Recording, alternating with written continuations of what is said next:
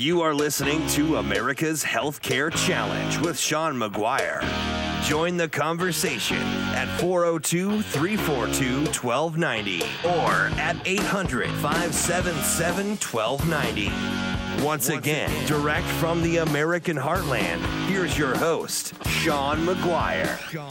Welcome back to America's Healthcare Challenge. Great to have you here, joining us here on the program.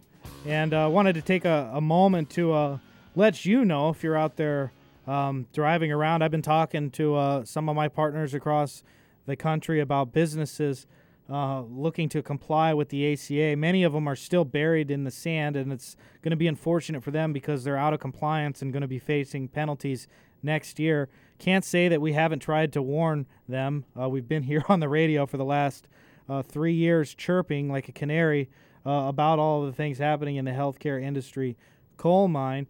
But some good news for those. We have developed a system, a piece of technology to solve that problem, and it is in our new software update, the Edie Bellis Technology Tracking and Shared Responsibility Calculation. What does that even mean? I was in the World Herald 2 weeks ago talking about what are called the 65606, I believe, are the sections in the IRS code that businesses will have to report all of the hours, whether they offered coverage to their employees, how many hours they worked, was the coverage that they offered affordable, and it's really, really onerous, really onerous.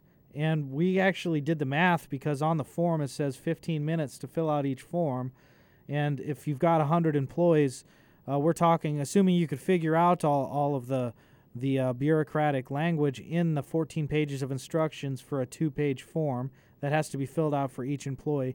They're expecting it's going to take about 15 minutes for each of those forms. However, if you're interested, we have a technology solution that could actually automate that whole process through our Edie Bellis managed marketplace. 3 organizations coming together to not only help organizations automate their ACA compliance, but also monitor it to make sure that, for example, certain employees that might be trending towards full-time might need to be offered coverage. We can go ahead and just give them a call.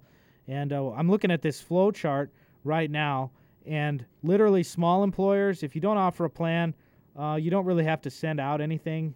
But if you do offer a plan, you're going to have to send out some stuff if you're fully insured, or self-insured rather. But the main thing is applicable large employers.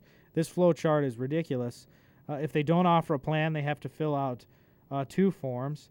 If they do offer a plan, looks like they, not to their part-timers, but for their full-timers. So bottom line is, every single worker that you have, you're going to have to look at their situation and their hours and determine if they need to be offered health insurance. And if they do, you're going to have to, A, work through the appropriate insurance representative to do it, or B, not do it and face fines coming next year that are non-deductible. Or option 3 is figure out a way to work with us, and we can find the lowest cost solution and help you maximize these automated, through this automation, your standard measurement and stability transition periods. What does that even mean?